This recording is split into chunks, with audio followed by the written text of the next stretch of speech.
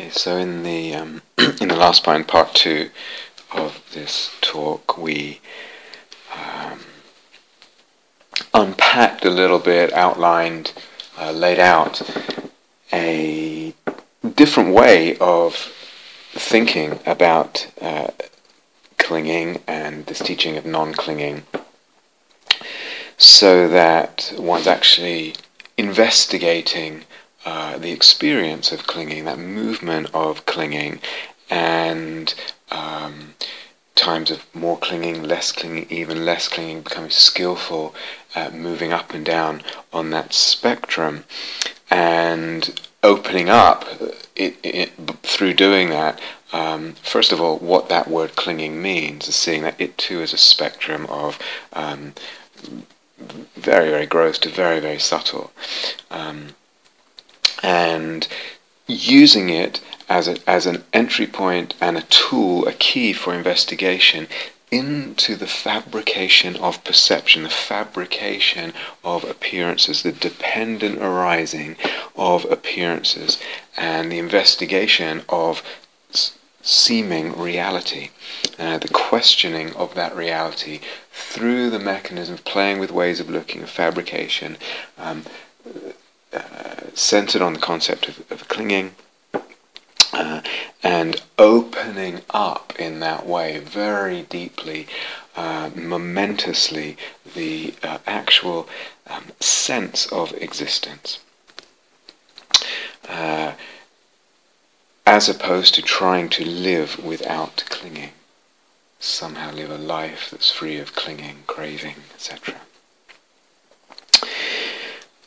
And through that we also saw that actually, in a way, doesn't make sense to live without clinging, to try and live without clinging and craving, because clinging, craving are actually elements, if you like, necessary for the fabrication of perception, for any appearances to appear, for us to live in the world, experience a world. So in that sense too, it doesn't quite make sense. But as I said, there's a second problem with this ideal of living without clinging. A second problem, and in some ways, for some people, it will be very obvious. Maybe it's hard for them to articulate it, and certainly hard for them to square it and reconcile it with a more usual Dharma understanding. But the problem is obvious. For other people, interestingly, the problem and the difficulty here is not obvious at all, and that's interesting. I'll come back to actually throughout this retreat. But the second problem is, as I said, would we even want to live a life without clinging, without craving? And what would that look like? Do we actually thought out or explored what that would mean, what it would look like? What would such a goal, living without clinging, craving, I'm just going to use the word clinging for shorthand, what would such a goal imply and entail for the different domains or areas of our existence, areas and directions of our existence that we really care deeply about? So what would it entail, that kind of goal, and imply for instance, for our engagement, politically, environmentally, the world crying out for this? But what if I have this ideal, not attachment, no craving, no clinging, very even keel? What might it imply for areas such as engagement, or even our own personhood and the range of styles of, if you like, personality or persona or expression in the world? What does this rather simplistic and constrained ideal of living without clinging imply for these areas? What would it imply and entail for art and our relationship with art? Making art. Talked about all of these in other talks. I'm not going to dwell very long on this, but for instance, is it even possible to create a large form, say a long piece of music or a novel or a film or something, something that takes, or a painting that takes a long time, without craving, clinging, attachment, desire, or training, the long, dedicated training it takes to develop that kind of mastery and spontaneity, if you like, of the Zen calligraphist, or the Zen sword fighter, or the jazz artist. What would this goal of living without attachment, without clinging, without craving mean for the way we love our families? Family members, friends, deep friendships, romantic love. What on earth would it mean for the realm of romantic love, for our sexuality, even for food, for the kind of care and attention to detail and loveliness that some people bring when they prepare food, cook food, and share it with others, offer it to others. So if we have this idea, living without clinging, how then are these areas, these domains and directions of our being and our existence, our life today, how are they then related to and viewed? What is implied about them? Certainly if I have too simplistic an idea of just drop clinging, just let go of everything, that kind of thing, what then is implied about all that? But also if I kind of piece together and fit together a collection of other Dharma concepts and differentiate between them: attachment, clinging, craving, metta, and the Brahma Viharas, this word that I used, hitachanda, sort of well-wishing, but also desire for decreasing suffering, we could say, in ourselves and hopefully in the world. If we differentiate also the Buddha outlined clinging to sense pleasures, clinging to views, clinging to customs and habits, clinging to self-view, we bring that collection of concepts to bear on all these themes and areas and directions of our life, engagement, potential engagement, our personhood, and the range of styles of personhood, art, family love, friend love, romantic love, sexuality, sexual expression, food, all that. How is it viewed if it's either viewed very simplistically or through this collection of sort of more traditional Dharma concepts? How will those areas be viewed? All those domains, our endeavors, our efforts, our passions, our clingings and attachments within those areas, some would say, yeah, all that's delusion. All of it's delusion. Deluded to be engaged and get riled up about these things. Personhood is complete delusion, and certainly anything that doesn't look like the picture of calmness, of unruffledness. Art, waste of time really, unless it communicates something about the end of suffering.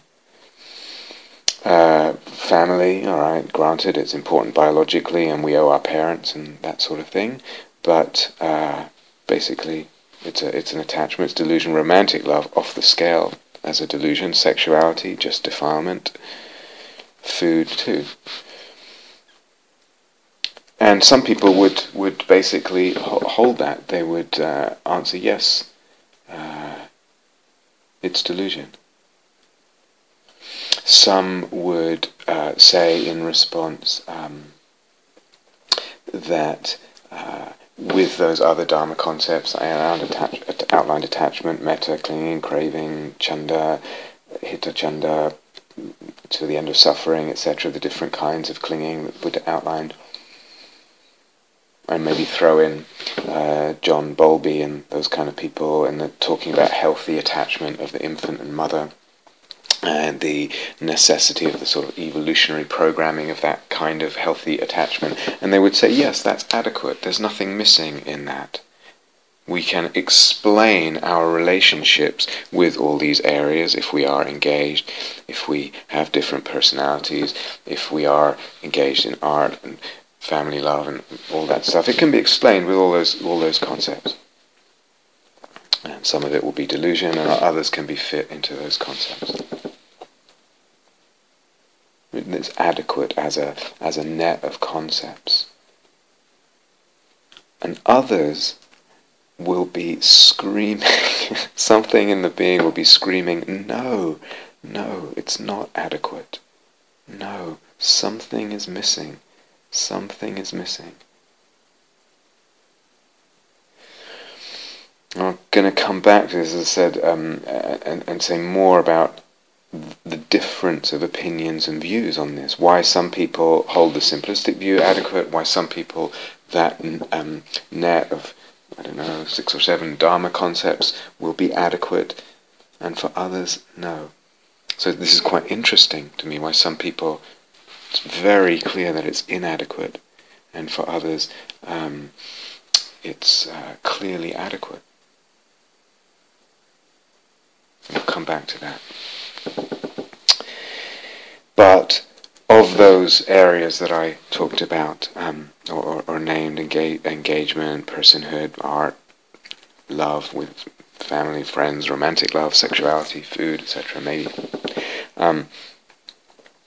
What of those areas and what of those directions and what is allowed there, and what is allowed to be involved, and what is given place, like given genuine place as part of the path, as we're conceiving the path. And not just in the sense of, oh yes, be mindful of everything, so the path includes everything.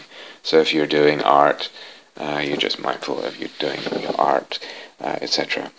Mindful of the body, mindful of, if you're painting, how does that feel, etc. Mindful of the movements of getting too tight, clinging, desire in that process. But something, even if you say it's included because mindfulness should touch everything, there's still a constraint on the kinds, directions, and the kinds and directions of desire, and also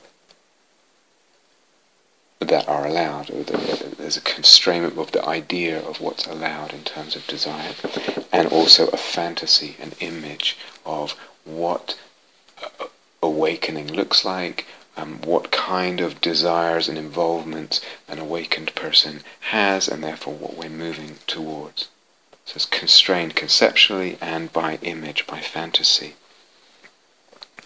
So this is a kind of side point right now about fantasy, but as you'll see if you stick the course, and you might have heard me say this before, that fantasy is anything but a side issue when it comes to this whole area.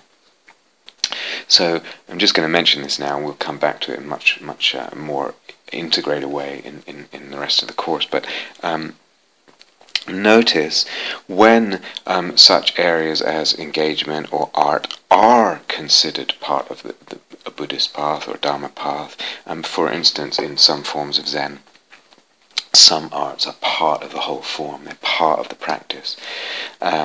Or in some traditions, often Mahayana traditions, engagement is seen and considered and just part of the path, for example in the Thich Nhat Hanh Sangha and other Sanghas. That when they are considered part of the path, although they're often, these areas are articulated or explained, or tried to be articulated and explained as having to do, or in terms of decreasing suffering or freedom or whatever, or liberation, actually there is fantasy and mythos and a whole sensibility wrapped up in their involvement. In other words, there's a whole mythos around the Zen arts. There's a whole mythos of the bodhisattva and the engaged bodhisattva who's willing to get riled and get dirty and on the street, on the avenue, etc. There's that fantasy and mythos wrapped up. So I think Allen Ginsberg, and was it Chogyam Trungpa? I can't remember. Sitting cross-legged, meditating on the railroad track in front of the approaching train that was carrying a nuclear warhead, I think, to its silo. I don't know, it's in Colorado or somewhere back in the days of the Cold War. This is my practice. This is what a bodhisattva does. There's wrapped up in that, actually more than one fantasy, but it's somehow connected and made a Dharma fantasy, a fantasy of what an awakening person does, what they engage in, what they look like, how they feel, what they do.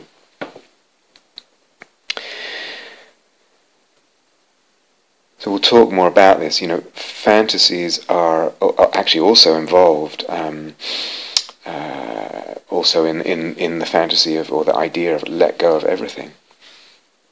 That seemingly simple, pithy teaching. Actually, usually there's not just a conceptual structure behind that, but there's also underpinning it. But there's also a whole image and fantasy. And could be several. Maybe it's the image, let go of everything, and we hold that as an ideal. But it's also a kind of iconic image for us somewhere. Maybe the hermit, simple man, simple woman living close to nature, wandering in the mountains and the breeze of the air, and they're being light and fluid because they're not letting go, light and fluid as the breeze, as the mountain stream that they sit beside. There's a beautiful fantasy wrapped up in that whole image, maybe other fantasies. And as I've said in plenty of times in other talks, the way I'm using that word fantasies are not a problem. Actually, they are necessary. There is the necessity of fantasy, the inevitability of fantasy when we care deeply, when we love, when we're attracted. The problem is when the fantasy is unconscious or regarded as a problem. So conscious fantasy is very much part of our lives, unconscious and conscious, but we can make them conscious, and we can recognize as I said, the necessity of that and the place of that for the psyche. And we're going to talk much more about this. But sometimes the fantasies that we have that come out of our Dharma background and Dharma set of fantasies or ideas are actually inadequate. So the idea and the fantasy of metta, for example, being what is adequate for romantic love. I'm saying that the wrong way. That when we care about and are involved in or seek romantic love, as so many practitioners do, of course, who are not monastics, and actually even some who are monastics, when that is present, and if we try and think of it as what's happening here? Why is this desire justifiable? Well, it's metta. Or, well, it's kalyanamitta, it's a spiritual friendship. This partnership is basically based in metta, and it's spiritual friendship, and that's what my romantic love relationship, my marriage is. I mean, certainly we would hope, I think we would all hope that metta is a basis of, or at least a component of romantic love, and spiritual friendship too is beautiful. But is that all of it? Does that actually suffice? Does that truly adequately psychologically represent what's happening? And am I then going to say, oh, it's metta and kalyanamitta, spiritual friendship, and just, clinging, basically? Does that suffice as an explanation? Can I have a conceptual frame? Can I open to a conceptual framework and a fantasy that actually romantic love becomes part of the path, and not just in those kind of simplistic terms? The concepts, if I try and stretch too small a set of concepts over the range of things that we deeply care about, the whole structure will snap. It is not adequate. It cannot support it. It cannot nourish those areas that we really care about, if we really care about them. So we can make all kinds of distinctions between desires of different kinds, etc., and all kinds of divisions. For instance, just those that are what the Buddha would call wholesome, kusala. In other words, they lead either in the moment or eventually to the less suffering, or unwholesome. So we can make that distinction between wholesome desires and unwholesome desires, and unwholesome ones being ones that actually lead to more suffering. That's one distinction. But actually there's all kinds of distinctions. Clinging, craving, like we said. But what if we made another distinction based on what I want to get at? And actually say there's three, if you like, directions or levels or distinctions of between desires, clingings, cravings, whatever. So the first we could call is like that desire for that piece of chocolate cake. I don't need it nutritionally, but I want it. That's one level of desire. Okay, desire for sense pleasures in that context. But then, actually, what we're talking about is not only desires here, but and cravings, but levels of craving, but also levels of investigation of craving. So it's important to investigate and have some facility with letting go of that desire for that cookie, that chocolate cake, whatever it is, that cup of tea, when I don't really need it, whatever. This is important, you know.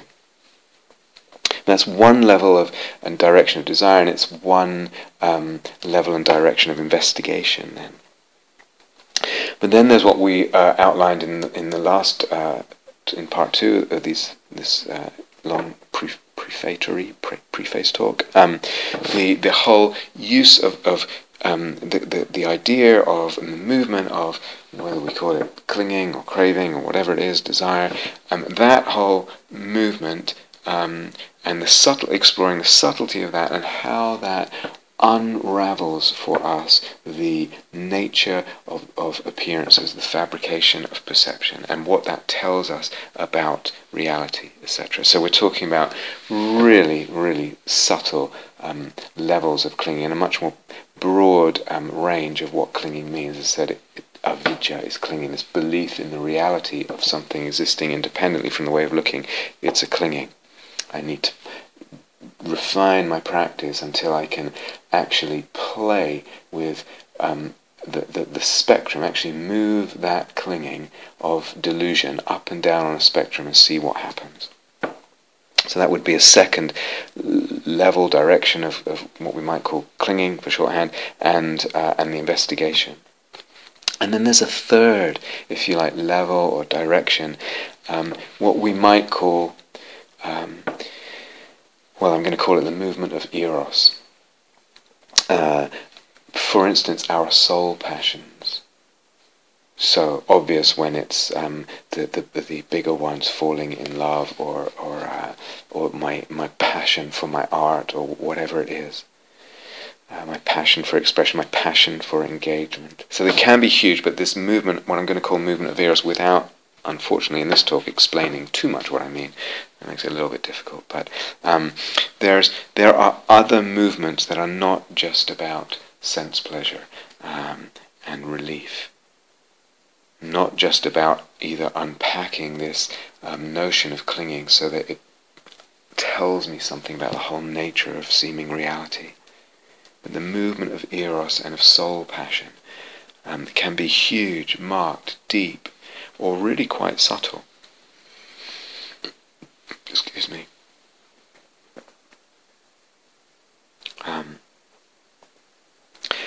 So then the question becomes, what is required of each of these directions or levels of investigation?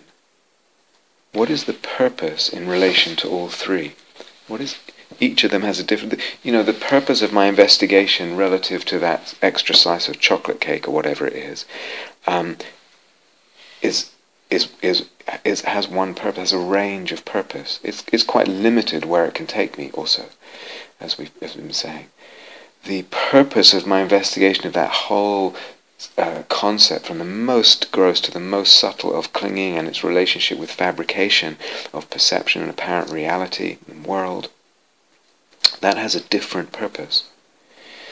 And what is the purpose of my investigation of what we might call the movements of Eros, of those things that I'm passionate about? Whether it's engagement or art or expression in life or love, different kinds, whatever it is. What is the purpose? And what is the range of possibility of each, of what can be opened up and revealed and given to us, if you like, through each investigation? Because I can look at my desires for chocolate, or I'm in my walking meditation on retreat and the mind says tea, and then it says tea again or whatever, and I can feel that pull as a desire, a sense desire. I don't need that tea. I can look at that until the cows come home. I can spend a life looking at that level of desire. It won't be enough to open up that radical understanding of emptiness that was talking about in the last part of the talk. Nowhere near. Nowhere near. Useful, of course it's useful. Of course it's useful. But it won't open up that emptiness. It won't tell me anything about this deeper movement of passion, the passions that I have. It's just the wrong kind and level of desire. There's an investigation specific to that. It's important to have some freedom, otherwise I'm just yanked around. Just because mind says tea, I have to go and have a cup of tea. Of course that's important. But neither that chocolate cake investigation or tea investigation, nor the deep investigation into dependent arising and emptiness that I explained, will be enough for understanding and opening out and giving nourishment and life and structure and vision and opening doors in the realm and the direction of the soul passions or the subtle movements of Eros. And conversely, the investigation of my soul passions and my desire in relation to that, and that kind of Eros, whether it's really strong or much more subtle, it will actually tell me something about dependent origination and emptiness, something, but not enough for the full Monty there, the full depth of that. So each has its own,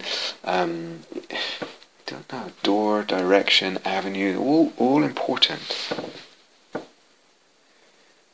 but not the same. Can't just lump them all together.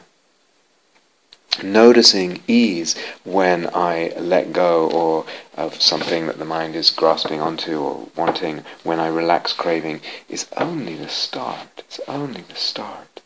And as we said before, that letting go and the ease that comes from letting go of something that the mind is wanting, grasping, that is not liberation. Or rather, that would be a very limited view of what liberation is, if it's just a state of ease because the mind is not grasping onto the things of the world. And it's not, as we said, a way to live. So can we question all this? Is it, in fact, really ease? Is that all that we really want? Is ease all that we really want? And if we're wanting something else, other than this relief from the dukkha, are we just going to say that something else is delusion? And from another angle, is sense pleasure or happiness all we seek from our desires? Is that really what we're after? Sense pleasures and happiness? Or some kind of shoring up of the self because the self is fragile? Or is it ease or metta, Does this again just suffice to sort of categorize our desires and what we're actually seeking from all our desires? Certainly sometimes we're seeking sense pleasure. We'll talk about this. Certainly sometimes I'm trying to get happy. Certainly sometimes I want metta. Sometimes I want ease. What else? It's relatively, it's relatively easy to see that sense pleasures are not going to fulfill me.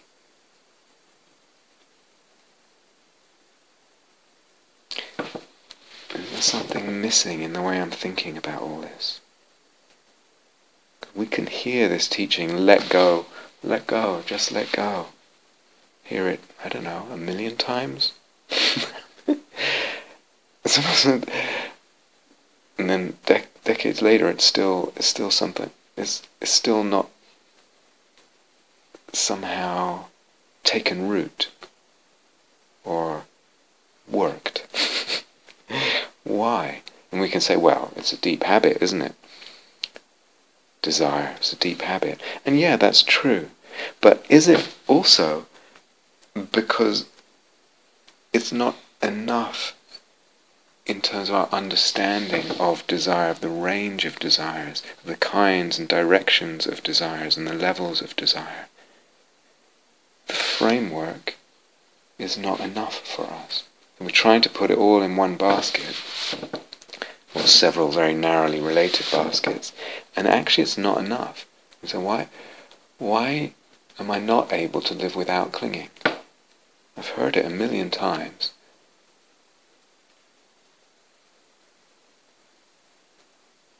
So what about the directions, the domains of our life where let go does not take us to where we deeply want to go?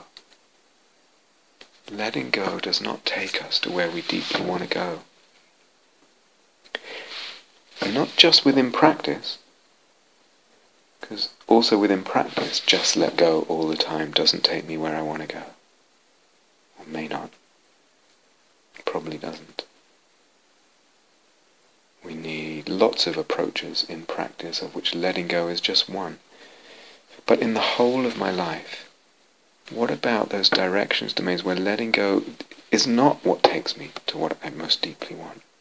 I'm not talking here about, the kinds of things we do which we can kind of acknowledge and accept as that. Well, I basically did that because of craving. I had that extra slice of chocolate cake. I overate just a little bit because there was someone put this really tasty thing in front of me. Or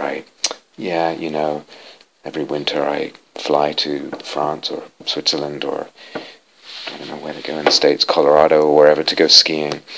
And yeah, if I'm honest, I don't really need that. And I can kind of see, if I really look, that I sort of justify it to myself because I say, I work hard, so I deserve a rest and that sort of thing. But basically, if I'm honest, I can see craving in that case has trumped ethics in terms of the carbon output and contribution to global warming and other people's suffering in the world. If I'm really honest, I can see that's just a movement of craving. I'm not really talking about all that. I'm talking about, our, as I said, our deeper loves, our deep passions, our longings, the movement of our passion there.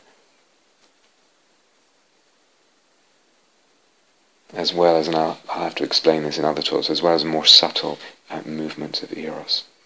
So apologies for not being able to unwrap all that now, but it's coming. In these areas, is it ease that we're seeking? Is it just ease or sense pleasure? I mean, it might be ease that I'm seeking, but if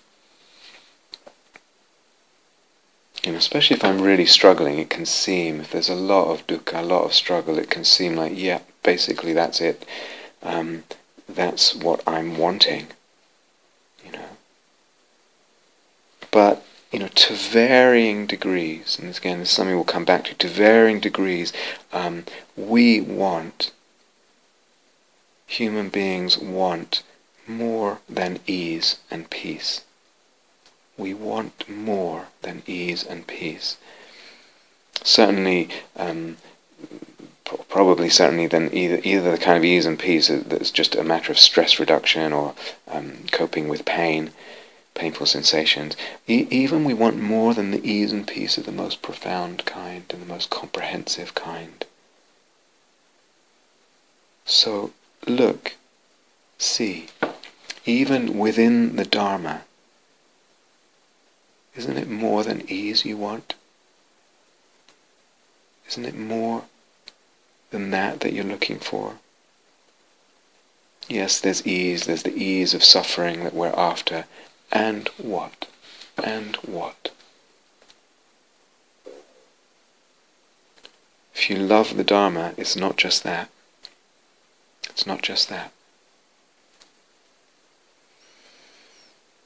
And then if it's something outside the Dharma, how do I integrate these two aspects and directions that I care passionately about? There's Dharma and there's whatever else it is, art or something. How do I integrate that? Or romantic love, or this person that I'm in love with, or whatever. Sexuality. If what the Dharma means to me is just stress reduction and some techniques for stress reduction, then this whole thing is not an issue. Yeah, I thank you very much. You give me some techniques in the Dharma I use to calm down and to let go of this and that and have a bit more ease. And then the rest of my life I just, I can have plenty of passions and whatnot. But if we really love the Dharma,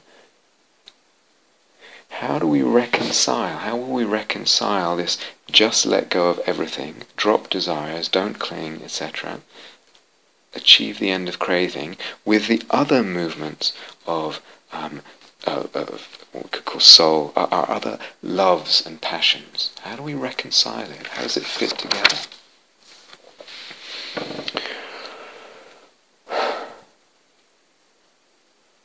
In the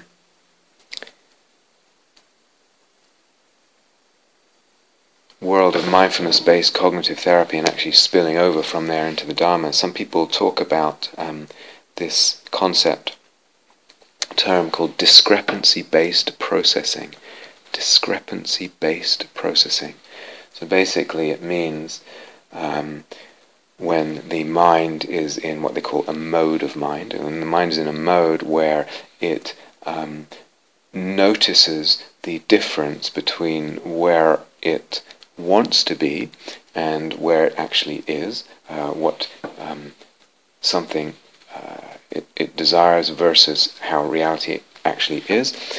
So for example, very simple, like there's a sensation of thirst, so there's a discrepancy. I don't want that sensation of thirst, it would be good to drink. There's a discrepancy between that idea of quenching the thirst and the reality is at the moment there is no water, therefore I go to the tap or go to the well or whatever it is. And the discrepancy-based processing, that perception of differences, directs the organism to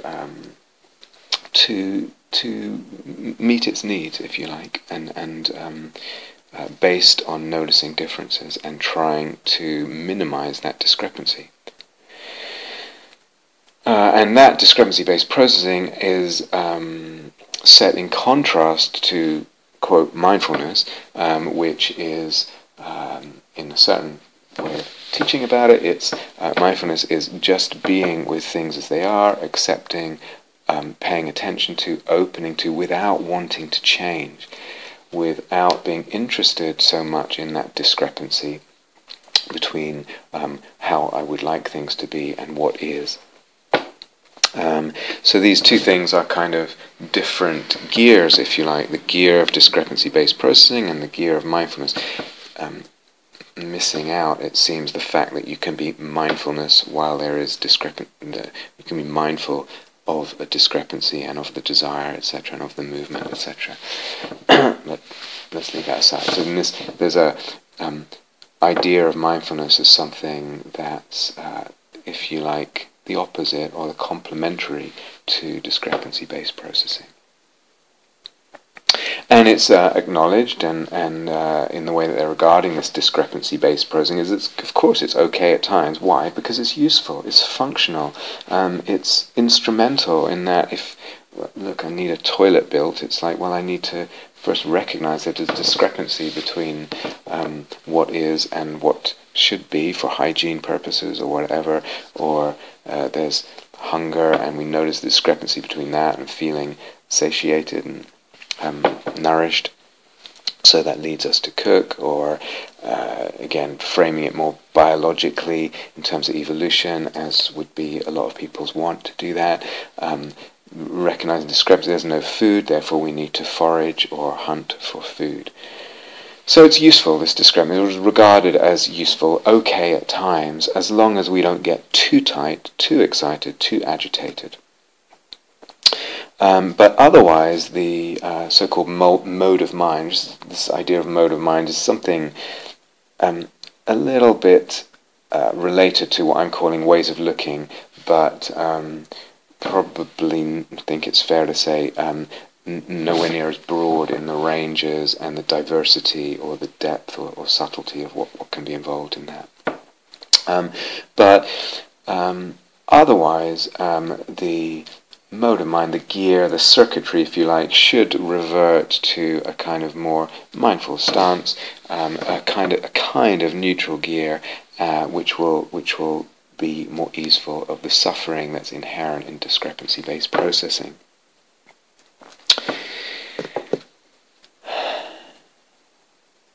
Is that missing something? Are we missing something if we conceive that way? Is that kind of psychology adequate? How do you feel? How do you feel when you hear that? You know, apart from the illusion of non-doing, receiving, being, and the realism that's kind of hidden in there, as I touched on in the earlier talks, apart from all that, can you hear the language there is straight out of the language of artificial intelligence systems, the language of machines, robots, human as very complex robot. That kind of idea, that kind of conceiving, how much soulfulness does it have? How much soulfulness does it support, nourish, allow? Where's the poetry? Does it have any poetry? And do we really want a psychology without poetry? What are the consequences of seeing ourselves that way? What are the consequences of psychology without poetry? Because if I just regard desires as in terms of discrepancy-based processing, it's funny, I want to kiss you. It's my discrepancy-based processing. It has nothing to say, nothing enriching to say about my wanting to kiss you. It doesn't open that up, it doesn't nourish it, it doesn't bring water to it, it doesn't fan the fire, it doesn't bring out the beauty, reveal the beauty, the dimensions there. What does it say about this music that wells up in me that wants expression?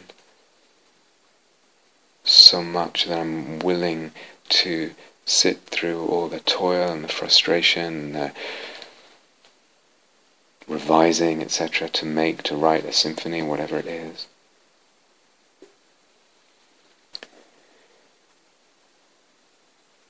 What does it say about the gaze of Eros? The gaze filled with Eros, imbued with Eros. There's nothing to say, to address. It addresses nothing in that of real beauty or value or poetry or the dimensions of our existence. Sometimes we can be oversimplistic as human beings, and especially in regard to spirituality. And sometimes, what can happen is a person can, for decades, kind of abide in and with an overly simplistic view in relation to craving and desire, these ideas. And okay, they might acknowledge, as I said, that some desires are wholesome because they bring a reduction, or they lead to even eventually a reduction of suffering for self and other. But other desires or movements are just have no place. How could I possibly justify an abstract art painting? It has nothing to do with releasing suffering. And then what can sometimes happen if a person actually clings indirectly, or that seems like not clinging, but clings to an overly simplistic view of living without clinging, is that sometimes, and a simplistic view concept in relationship to clinging and desire, is that we get to a place after some years of Dharma practice where we're with craving and desire, we accept that it's there, and we kind of laugh at it, and we practice letting go sometimes, and sometimes on retreat we let go of a lot, etc. But basically we kind of fall back into a sort of, the self or the mind is pretty wily, isn't it, in terms of getting its desires and what it wants, and it's a deeply ingrained habit. Or there's a kind of cognitive dissonance. It doesn't quite add up, it doesn't quite fit together, this teaching of letting go of craving and then our passions and what we really care about, and my love for this man, this woman, or whatever it is. It doesn't quite add up in relation to the eros in our lives. So with all of this, there can come a kind of a status quo that just stays, a sort of stagnation of exploration in relationship to desire. What's happened there? Why? And again, we could also, so is it that whether it's the concept of discrepancy-based processing, that kind of language and that kind of way of thinking or framing things or delineating things, or other ways, what do they serve, and is there something they don't serve that's necessary for us? And language I've been using recently, does it serve soul making? Does this idea of discrepancy-based processing serve soul making? Does it satisfy the psyche, the soul, the depths in me? And again, sorry, I'm not going to explain that term now. It's coming, or it will. In past talks, it's been explained, but just to say this, we use these words, eros. Do we need another term? And I'll explain more fully in the next few talks what I mean by that, what we mean by eros. I don't just mean sexuality, although it includes sexuality. I don't just mean it in the way that I certainly don't mean it in the way that Freud was meaning it, as just a seeking of sense pleasure. I don't simply equate eros and love, and I don't simply equate eros with life force as just life force. So very briefly, and this will, beg more explanation if you haven't listened to other talks and teachings. But I hope to unfold it in the course of this retreat. Eros, a desire, a movement of the psyche, of the being, that opens, deepens, leads to soulfulness, sacredness, soul-making, sense of sacredness, opens that out. A desire, a movement of the psyche of the being that opens out, deepens, enriches, complicates also our sense of sacredness. A desire, a movement of the psyche that opens the being, unlike craving. Eros always has something to do with depth and with expansion and with perceiving of dimensionality, and also with beauty. Eros always has something to do with beauty. And I don't mean by beauty just pleasing, what is pleasing to the senses in terms of its sensual arrangement. We'll talk more about this later. The Eros always has something to do, is wrapped up in the movement of Eros, in this, these desires, these movements that bring, that open and deepen and expand the sense of soulfulness and sacredness. There's depth, dimensionality, beauty, meaningfulness. And again, I'm not just talking about necessarily like huge passions, although I'm including that, but also very subtle. It's this subtle movement of Eros. Subtle movements of Eros. So we're talking here about relationships with desire, craving, clinging, Eros, whatever words we want to use, understanding and relating to this whole area, these forces in our lives. I'm certainly not saying that every that every erotic desire, a desire of Eros, the movement of Eros, needs to be physically acted upon, needs to be made materially manifest. So you know that if you've listened to some other talks. But the question is, what does this movement of psyche need? What does it need? Where does it lead? Or rather, are there ways of conceiving, conceptual frameworks, relationships, and investigations that open otherwise closed doors for us? And doors that are deeply important to us, that it's deeply important to us to move through because of what they open to, because of where they take us. So this is really what we want to go into. How can we think about the whole domain and the different kinds of desire, craving, clinging? How can we conceive of all that? What relationships and what kinds of investigations can we bring to bear that open this up for us and don't actually keep certain doors shut that are deeply important to us? Because, and I've said this in other talks in the last few years, some conceptual understandings of Dharma, some ways we're thinking about Dharma, even if we don't think we're intellectual. Be kind, be present, and be with what is. Let go, because everything's impermanent, everything's in flow. Relax and try to live without clinging, and this will bring ease. This will decrease or even end your suffering if you can do that. A view like that, for a lot of people, it's actually fairly common. A view like that, a conceptual framework like that, whether it's articulated intellectually, verbally or not, it will, as helpful as it will be to limited extents, it will also constrain our vision and our experience. Constrain our vision and our experience of self, other, world, time, of desire and Eros itself, of the whole cosmos, inner and outer. Will also constrain the kinds of freedom, the kinds of creativity, the kinds of beauty that are available to us.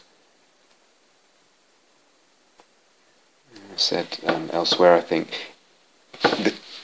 we can have conceptual frameworks that actually end up constraining our sense of existence, our what I might call hermeneutics, the way we're actually interpreting our life, our being, this world, what comes to us in the senses.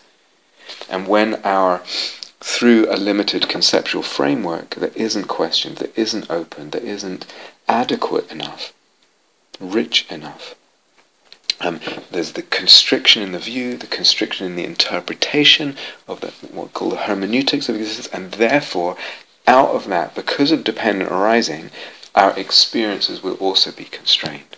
And not just constrained because certain sufferings won't happen, constrained in all kinds of ways. We limit our experience through the ideas that we're hanging on to. Even when we think we're not intellectual and we don't have to think about all this stuff. So what I'm asking is, can we question the conceptual frameworks that we have? Can we perhaps add to the conceptual framework that is operating for us? Can we find out what it is for a start? Question it, add to it, extend it, deepen and widen it, refine it perhaps. And then it becomes interesting.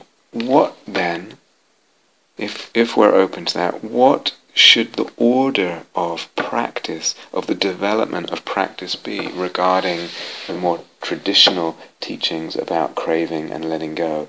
And if we're going to open up this concept of eros, which I will do very fully in this retreat, what order? Should I do one first and then the other, or how does it work?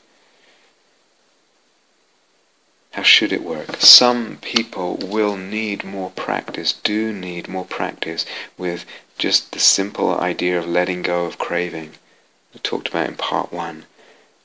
Gross craving, slightly more subtle craving in their life, so that they are, one is less chained to pleasant and unpleasant Vedana, being led or dragged around by the craving that comes towards or away from pleasant or unpleasant Vedana sensation.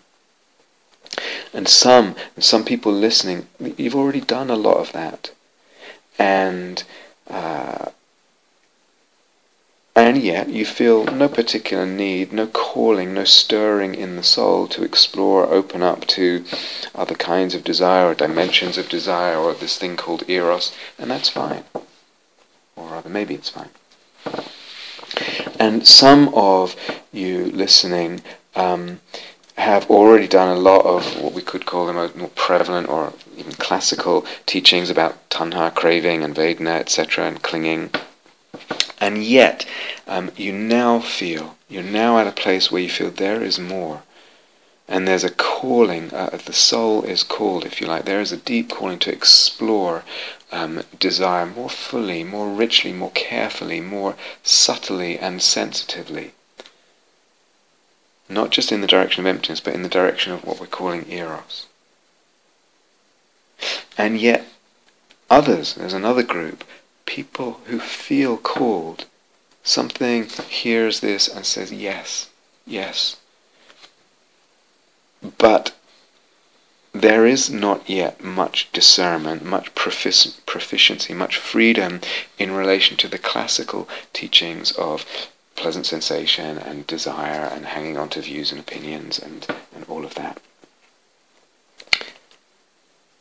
And yet, they can't postpone the soul calling to include an exploration of eros fully, richly, deeply on the path. Can't postpone it.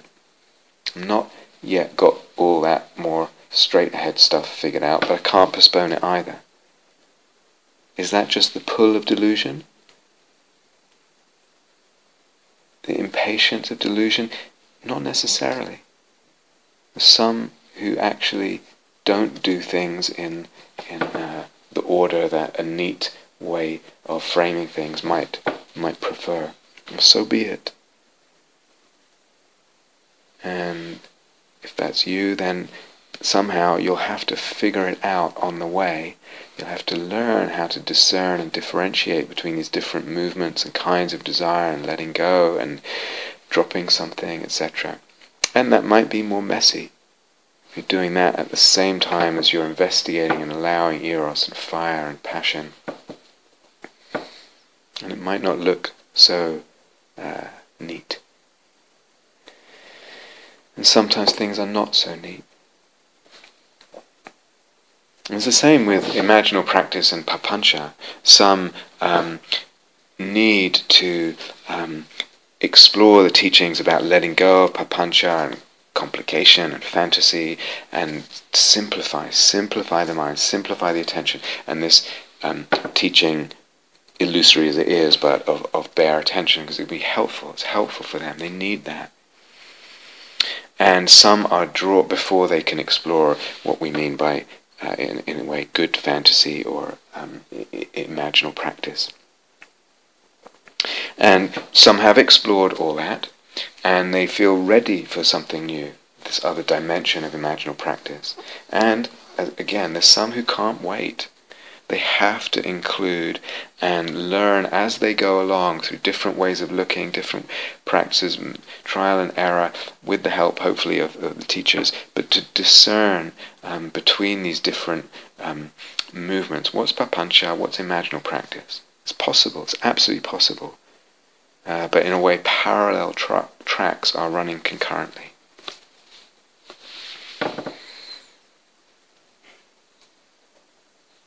Okay, so just to conclude this sort of long preface, if you like, yes, it's important to learn to let go of cravings, of desires, of clingings in life.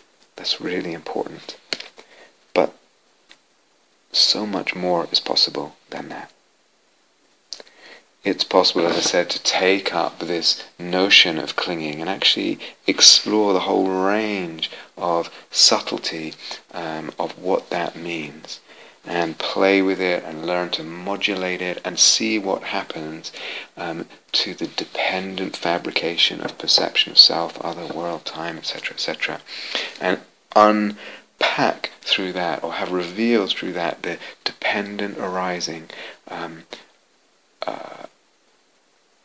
the insight into the dependent arising of self, other, world, etc. Deep level of understanding, dependent arising, deep level. And not just those examples of the cigarette craving and the woman whose number I'd asked for, her phone number.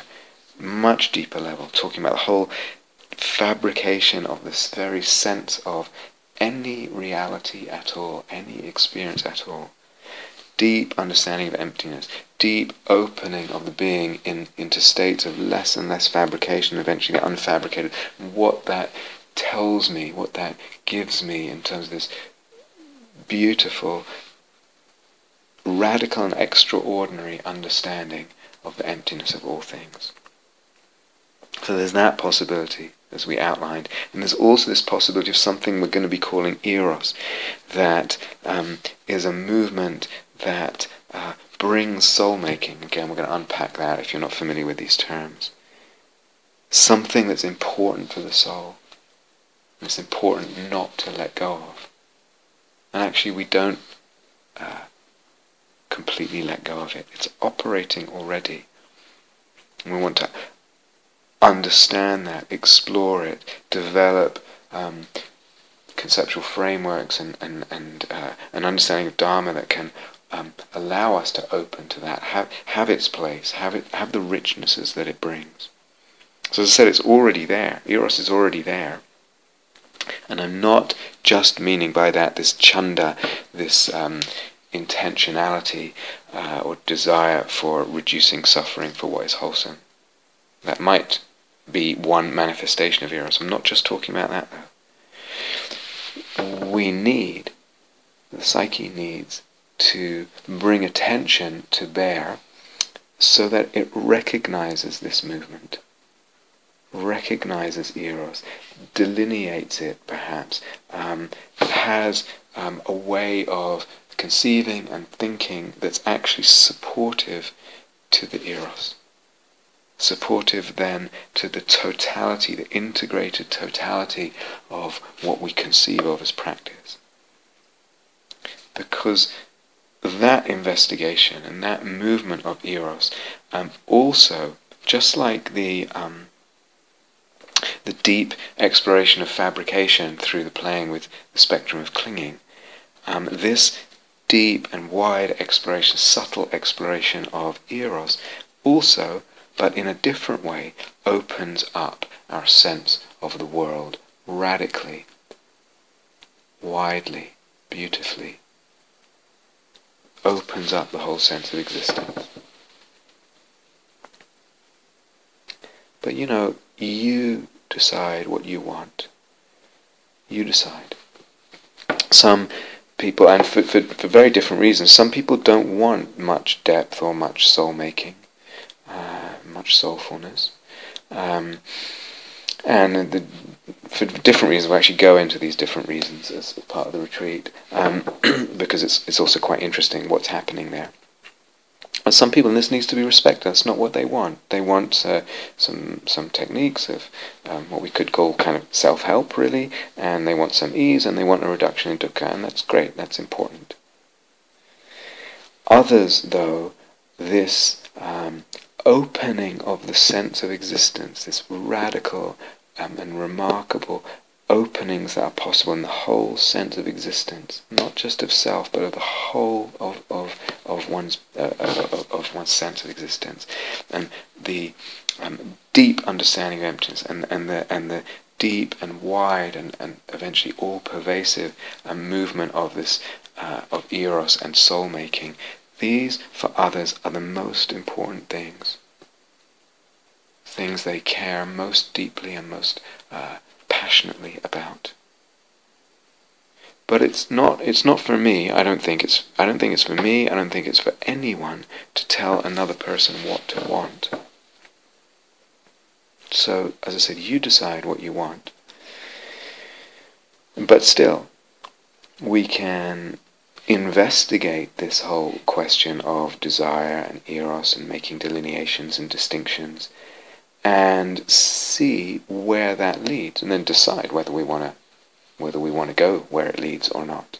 We can still investigate, but it's always up to us where we want to go.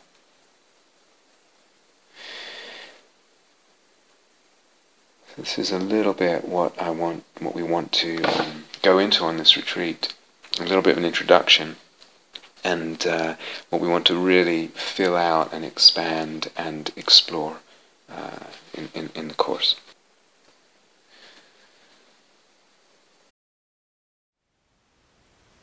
Thank you for listening. To learn how you can support the teachers and Dharma Seed, please visit dharmaseed.org/donate.